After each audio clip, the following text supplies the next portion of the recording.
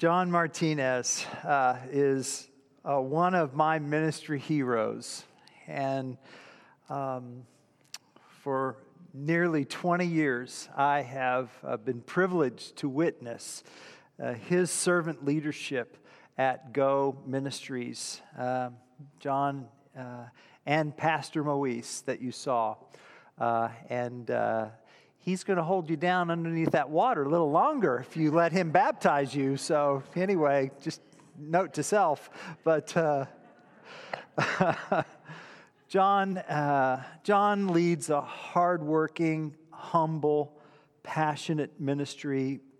And John is a hardworking, humble, passionate servant leader. And because of God's strength and wisdom through John, the ministry he leads is united in Christ. United in Christ. And what we learn is that unity does not occur automatically. Unity requires intentionality.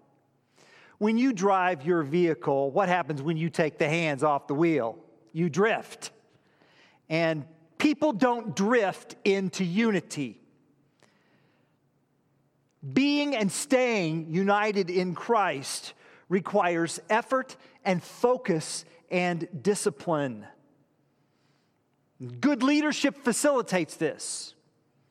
And that leads us to our passage of Scripture today. If you have your Bibles, I'd like you to meet me in 1 Corinthians chapter 3, verses 5 through 23.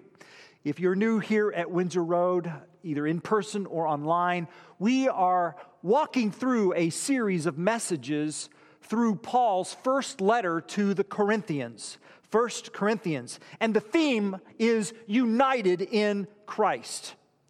Paul wrote 1 Corinthians in order to unify a divided church. The Christians in Corinth were segregating around various leaders.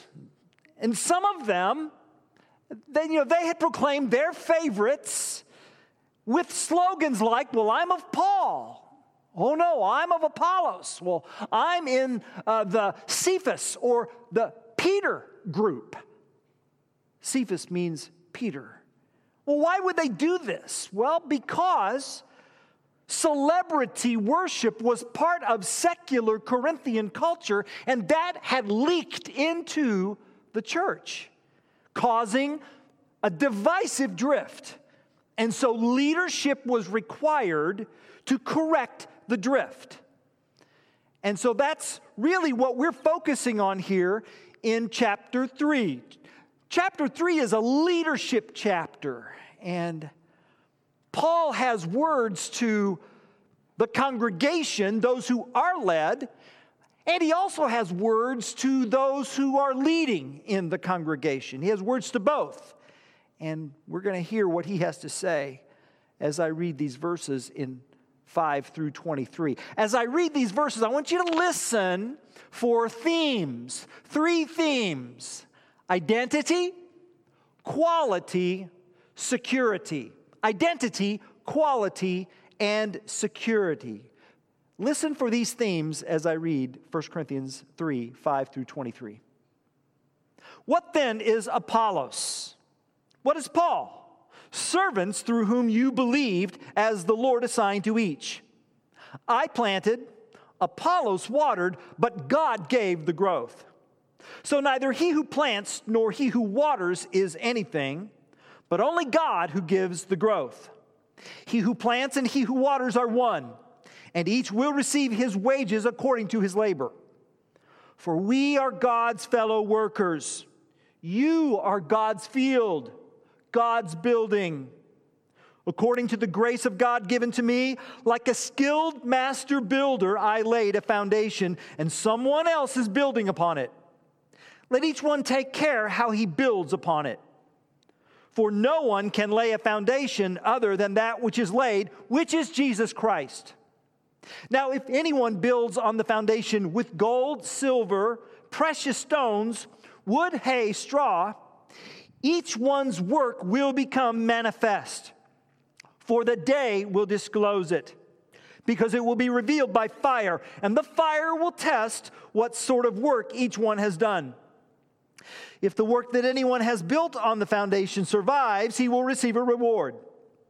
If anyone's work is burned up, he will suffer loss, though he himself will be saved, but only as through fire.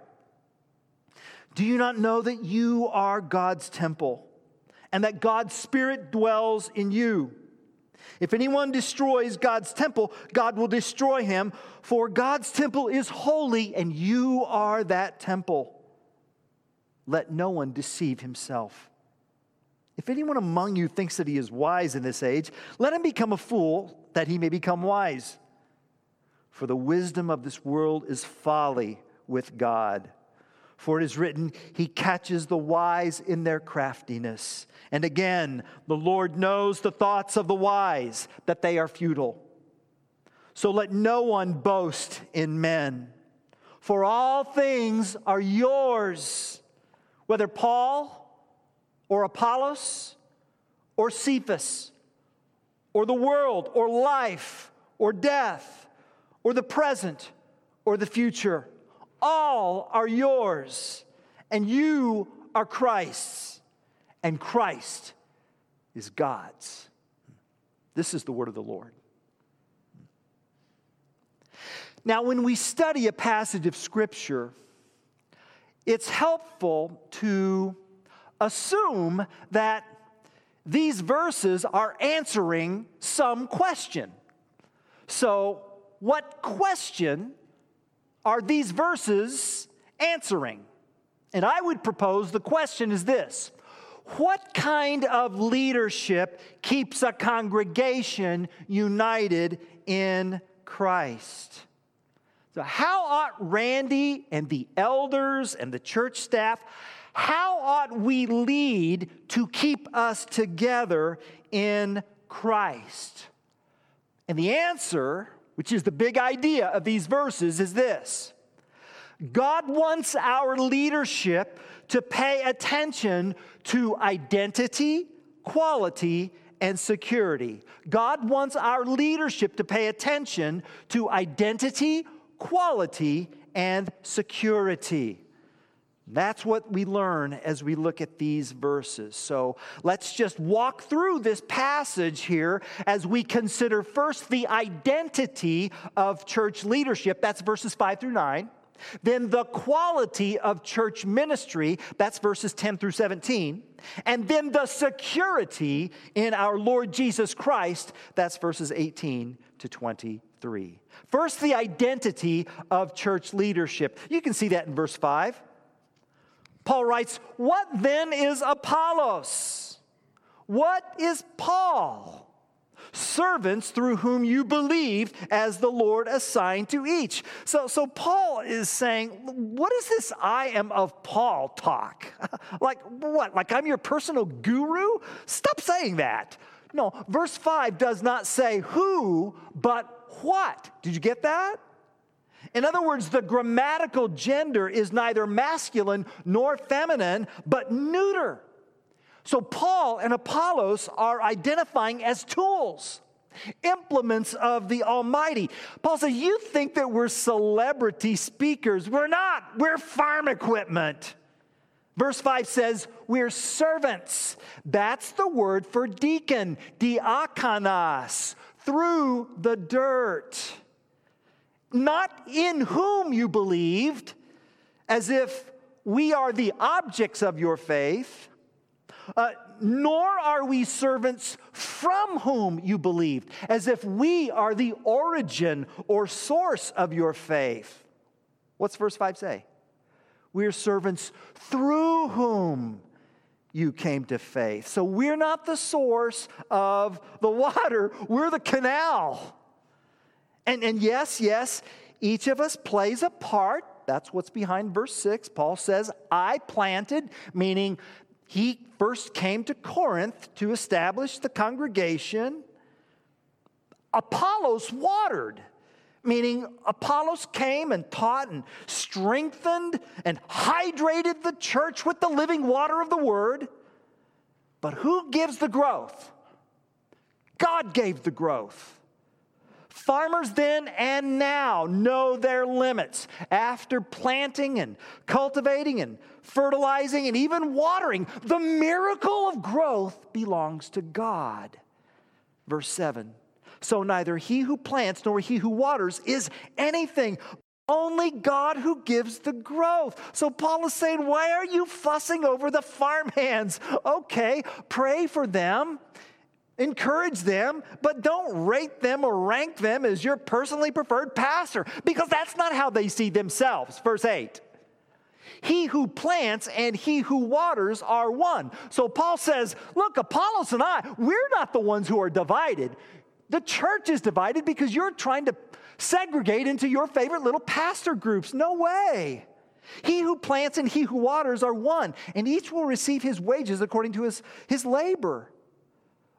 Paul says, we are God's fellow workers. Meaning, Apollos and I, we're co-laborers. John Martinez and I, we're co-laborers, and we both serve God. We belong to God. He is the owner of the field. He's the owner of the farm. We're the farmhands. Now, here's the takeaway from verses 5 through 9. The takeaway is this: good leaders know their place. Good leaders know their place. That they are servants of the king, but they're not the king. Paul and Apollos, they're not the gospel. They're not the Holy Spirit. They're not the source of power. They're not God. And likewise, in case anybody's wondering, our elders, the church staff, we're not the gospel. We're not God. We're not the king. We're servants. Diakonos. The word means table waiter. I'm your table waiter. I'm not the most important person in this church. I'm not the head of the table. I don't own the restaurant. My job is to serve the meal. Hello, I'm Randall. I'll be your server today. Our special today is a rich, savory selection of gospel truth from 1 Corinthians 3.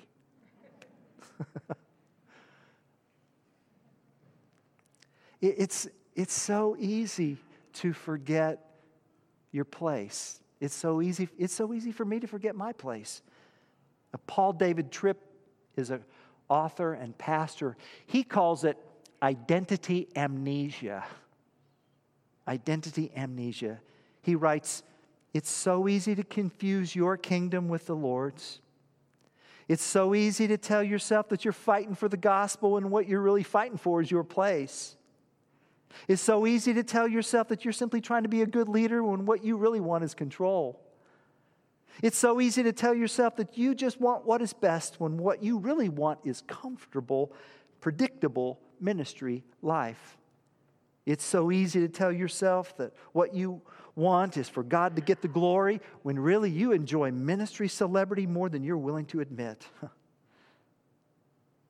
The temptation of the Garden of Eden still lives in places, well, like the pulpit. The temptation of Eden. You will be like God. And here's the deal. God will never, ever abandon His kingdom for yours or mine. He will never abdicate His royal throne for my puny kingdom of one. His kingdom and His power and His glory are our only hope. And when I forget my place and quest in some way for God's place, I put myself and the congregation in danger. So here are some questions to reflect on in this first section. Would the people who serve with you think that you're too oriented to power and control? Would they say that you care too much about attention and influence and self-expression? Would they characterize you as a humble servant leader?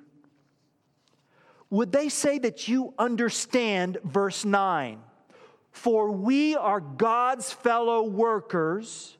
You are God's field, God's building. Identity. Identity. Well, how do we ensure identity awareness so that we can avoid identity amnesia? That takes us to our next section. Because identity awareness is ensured by quality assurance.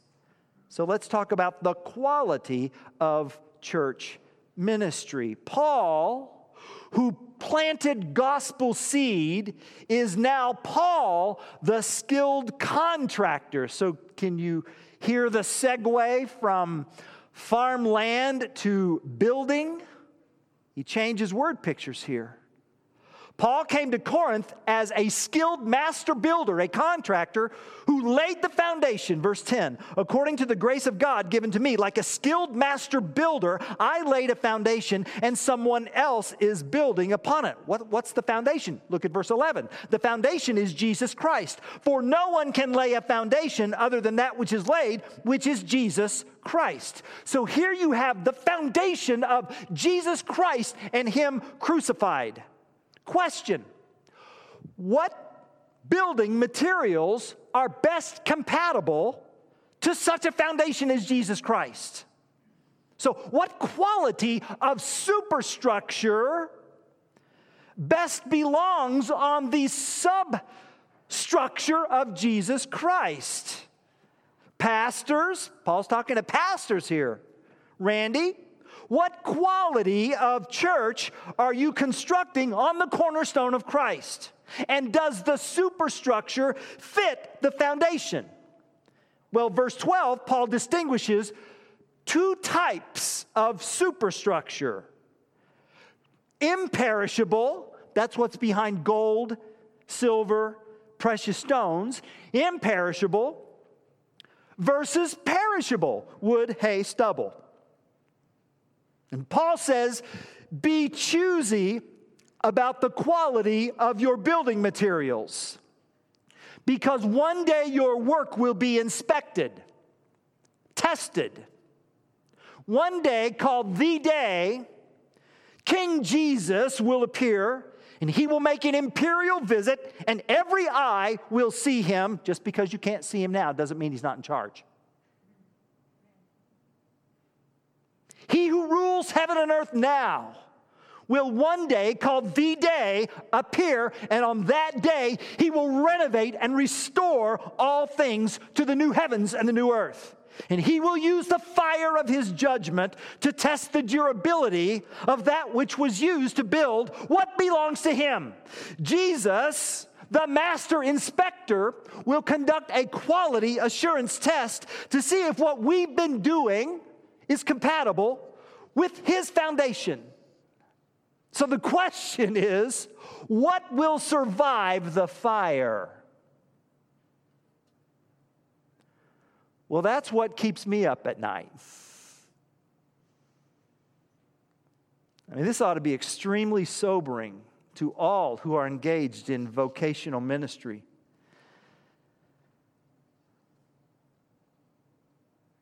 Because it's possible to build a church with cheap and shoddy materials, such that at the last day, you've got nothing to show for it.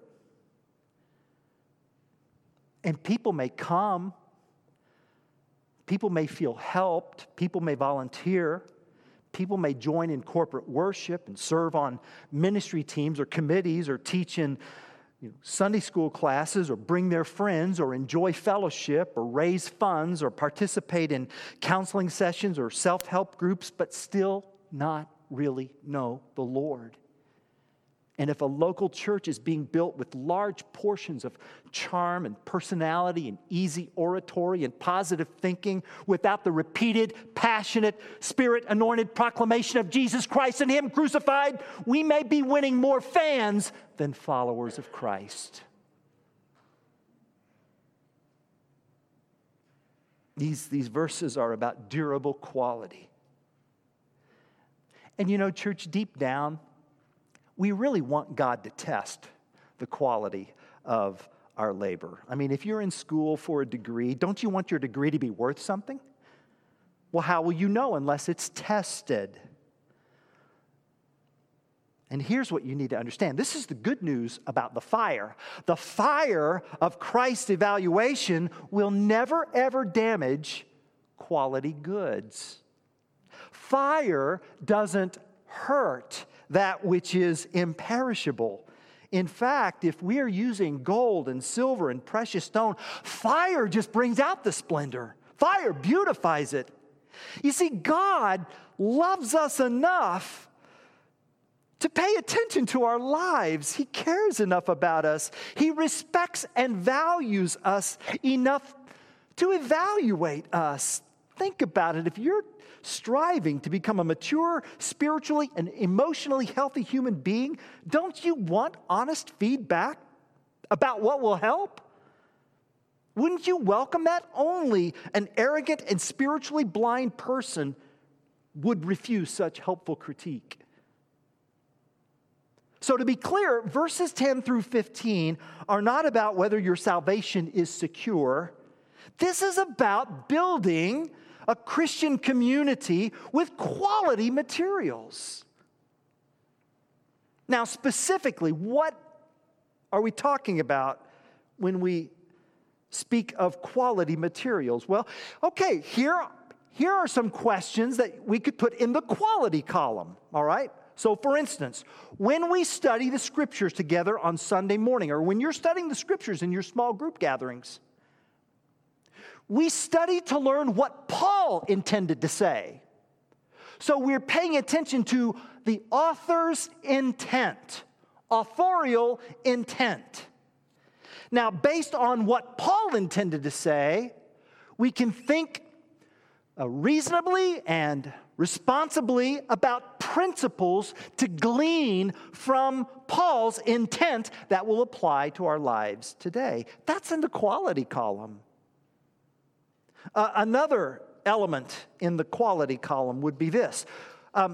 When we explore ways to activate biblical truth, that's quality, because we don't want to just simply be hearers of the word and so deceive ourselves. We want to be doers of the word. That's in James chapter 1. Here's something else that's in the quality column. When there is conflict, can we give each other the benefit of a doubt? Can we do that? Can we be, go back to James chapter 1, quick to listen, slow to speak, and slow to become angry? That's quality. Here's something else. Can we be at peace with the difficult passages in Scripture? Every now and then I receive communication that sounds like this. Well, I don't agree with that in the Bible, and that really troubles me, and so I don't know. Well, you might be surprised to learn that I don't agree with everything in the Bible. Okay? I mean, but that doesn't mean it's not true. Just because I don't agree with it doesn't mean it's not true.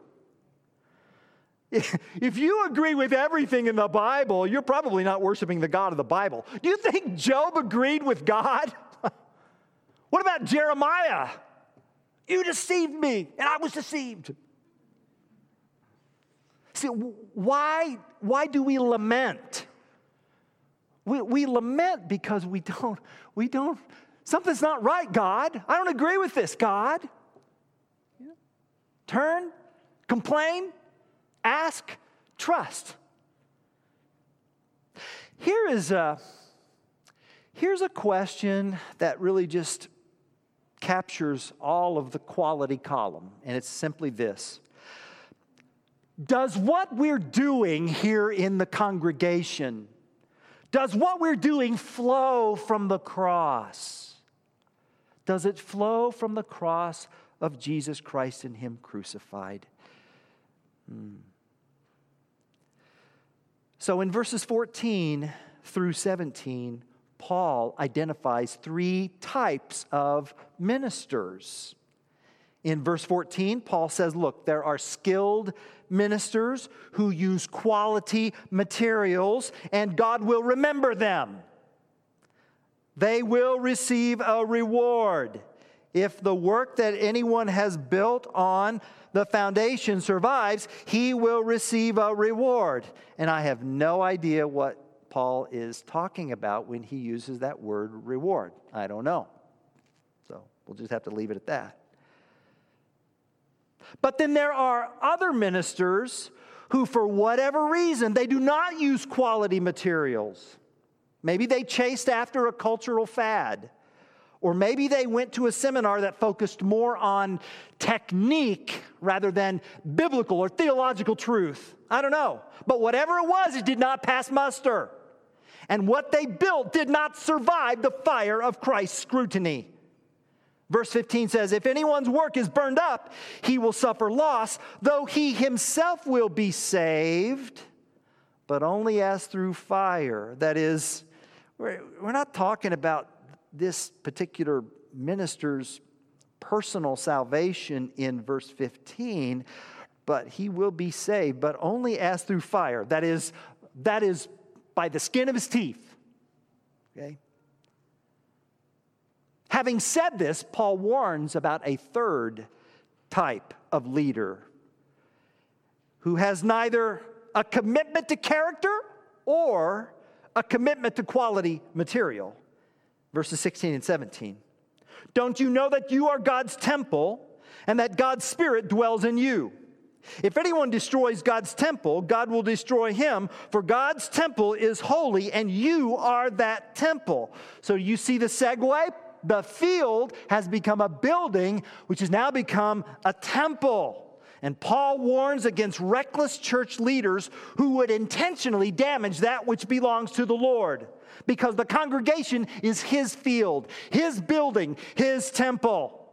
And it should surprise no one that sinister characters lurk about looking for ways to fleece the flock or strip the farmland of its nutrients for crop growth, or just to build on the cheap for personal profit, or to deface the holy site of God's sanctuary. Look closely at verse 17. It does not refer to death by suicide. This verse refers to the justice God will take on those who vandalize his sacred building. Verse 17, if anyone destroys God's temple, God will destroy him, for God's temple is holy, and you are that temple. You are that temple. Then this is what's so serious about Corinthian divisiveness. Division in the local church vandalizes the holy dwelling of God. Listen, we often wonder about, if we were to move to a new community, we have folks who maybe transition to different towns, where will I go to worship? And sometimes we get requests about recommendations and so on and so forth. But here, what about God? Where would he worship in a particular community? First century Corinth was filled with temples. Ornate, elaborate temples. The temple of Octavia, the temple of Apollo, Aphrodite. And these temples were dedicated to various human beings. And they were visited by the Corinthians, who offered gifts and sacrifices. In fact, some of these temples even had restaurants, and you could dine there. And yes, some of those temples provided some sensual pleasure that ought not be discussed from this pulpit. So where's God going to go to church in Corinth? Well, these Christians worshiped in cramped house churches. Social distancing? Not quite.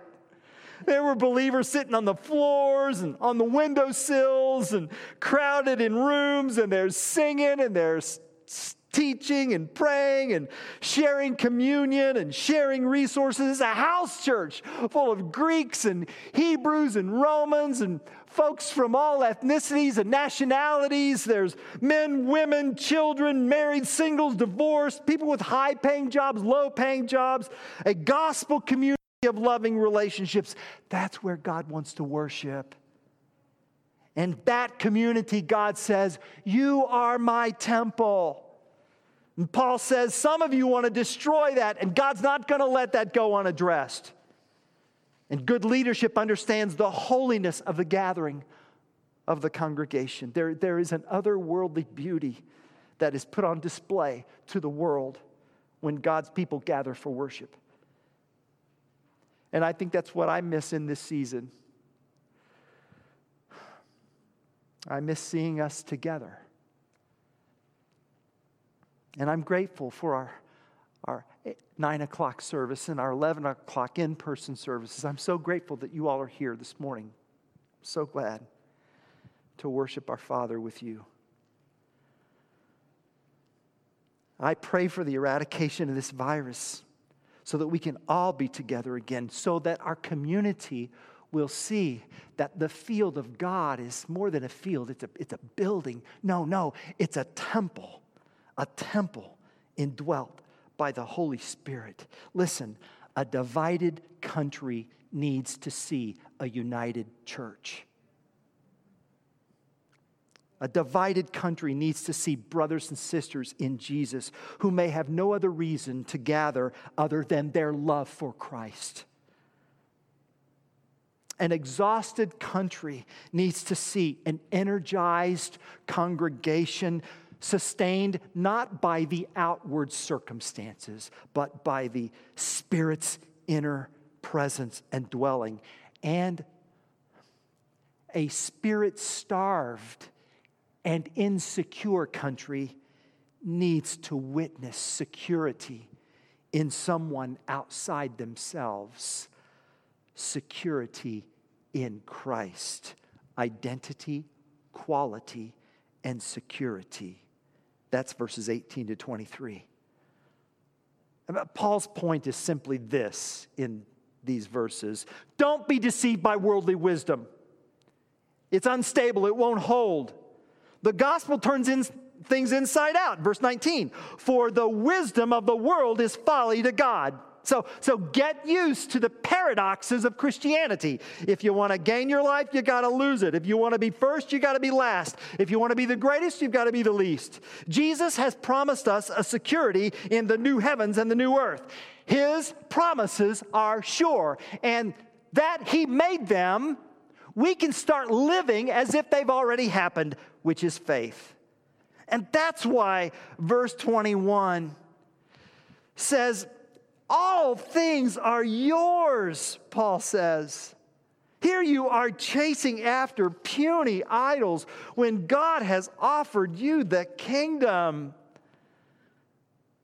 Let no one boast in men. All things are yours. And then look at verses 22 and 23. Don't read those verses too quickly. Here's how one scholar put it. Paul is yours. Paul is yours, the great apostle, the father of the faith, the writer of Scripture. You don't belong to him, he belongs to you. You don't need his autograph on your Bible. He's yours. Apollos is yours. All of his eloquence, all of his brilliant rhetoric, all of his razor-sharp intelligence. You don't need to try to break into his inner circle. You're not his, he's yours. Cephas is yours. That's Peter, the original one, the one who heard Jesus, saw Jesus, touched Jesus, smelled Jesus, defended Jesus, denied Jesus. You're not his, he's yours. The world is yours. The whole world. The entire God-created, God-owned, God-ruled, natural, sinful, painful, beautiful, horrible, broken, hopeful world. It's yours, not just part of it, but all of it. You're not victims of it. You own it. All that's happening, from COVID to this national election, to the sins and blessings of our nation, all of it is working for your good in Christ. Life is yours. Every breath, every heartbeat, every day you face, every night you sleep, every movement you make, every sunny day, every cloudy morning, every relationship, every accomplishment, Every emotion, every book, every text, every email, every gift, all of it, it's yours. Life follows you. It's yours. Death is yours, Paul says. Oh, death, where is your sting? He will say later in 1 Corinthians. It's on the cross. That's where. And where is your victory? It's in an empty tomb. That's where. Death is yours. Death is your servant, your deacon, to make you wise and serious and fruitful. Death is your servant that will one day carry you into the arms of Jesus. And death is your servant for all eternity, reminding you that by grace through faith in Jesus, you have been spared from the lake of fire. Death is yours. That the present is yours, Paul says in verse 22. All of it. Now. There are moments right now. We don't have to wait until we get to heaven to enjoy emotional happiness in Christ. It's yours now. The happy moments, the giddy moments, and yes, the sad moments, the fearful moments, the brave moments, all the moments. The present is yours. You are not a slave to time or chance. You own them. They're yours. They're yours. And then finally, the future is yours. Nothing will come to you, not in 5 seconds or the next 50 years or 500 years, that is not your servant. You don't belong to the future. The future is yours. And in the future, you will shine like the sun in the kingdom of your Father. In the future, you will be kings and priests in the new heavens and the new earth. In the future, you will judge angels. And you will have bodies like Jesus' glorious body. You'll be a pillar in the temple of God. God will be your God, and He will walk with you, His friend, His child. And you will sit with Jesus on His throne, and you will never ever sin again. The future is yours. All things are yours. And why? Because the temple was destroyed. Jesus said to the principalities and powers of this world, you destroyed this temple, speaking of His body, and in 3 days I will rebuild it. And that's exactly what happened.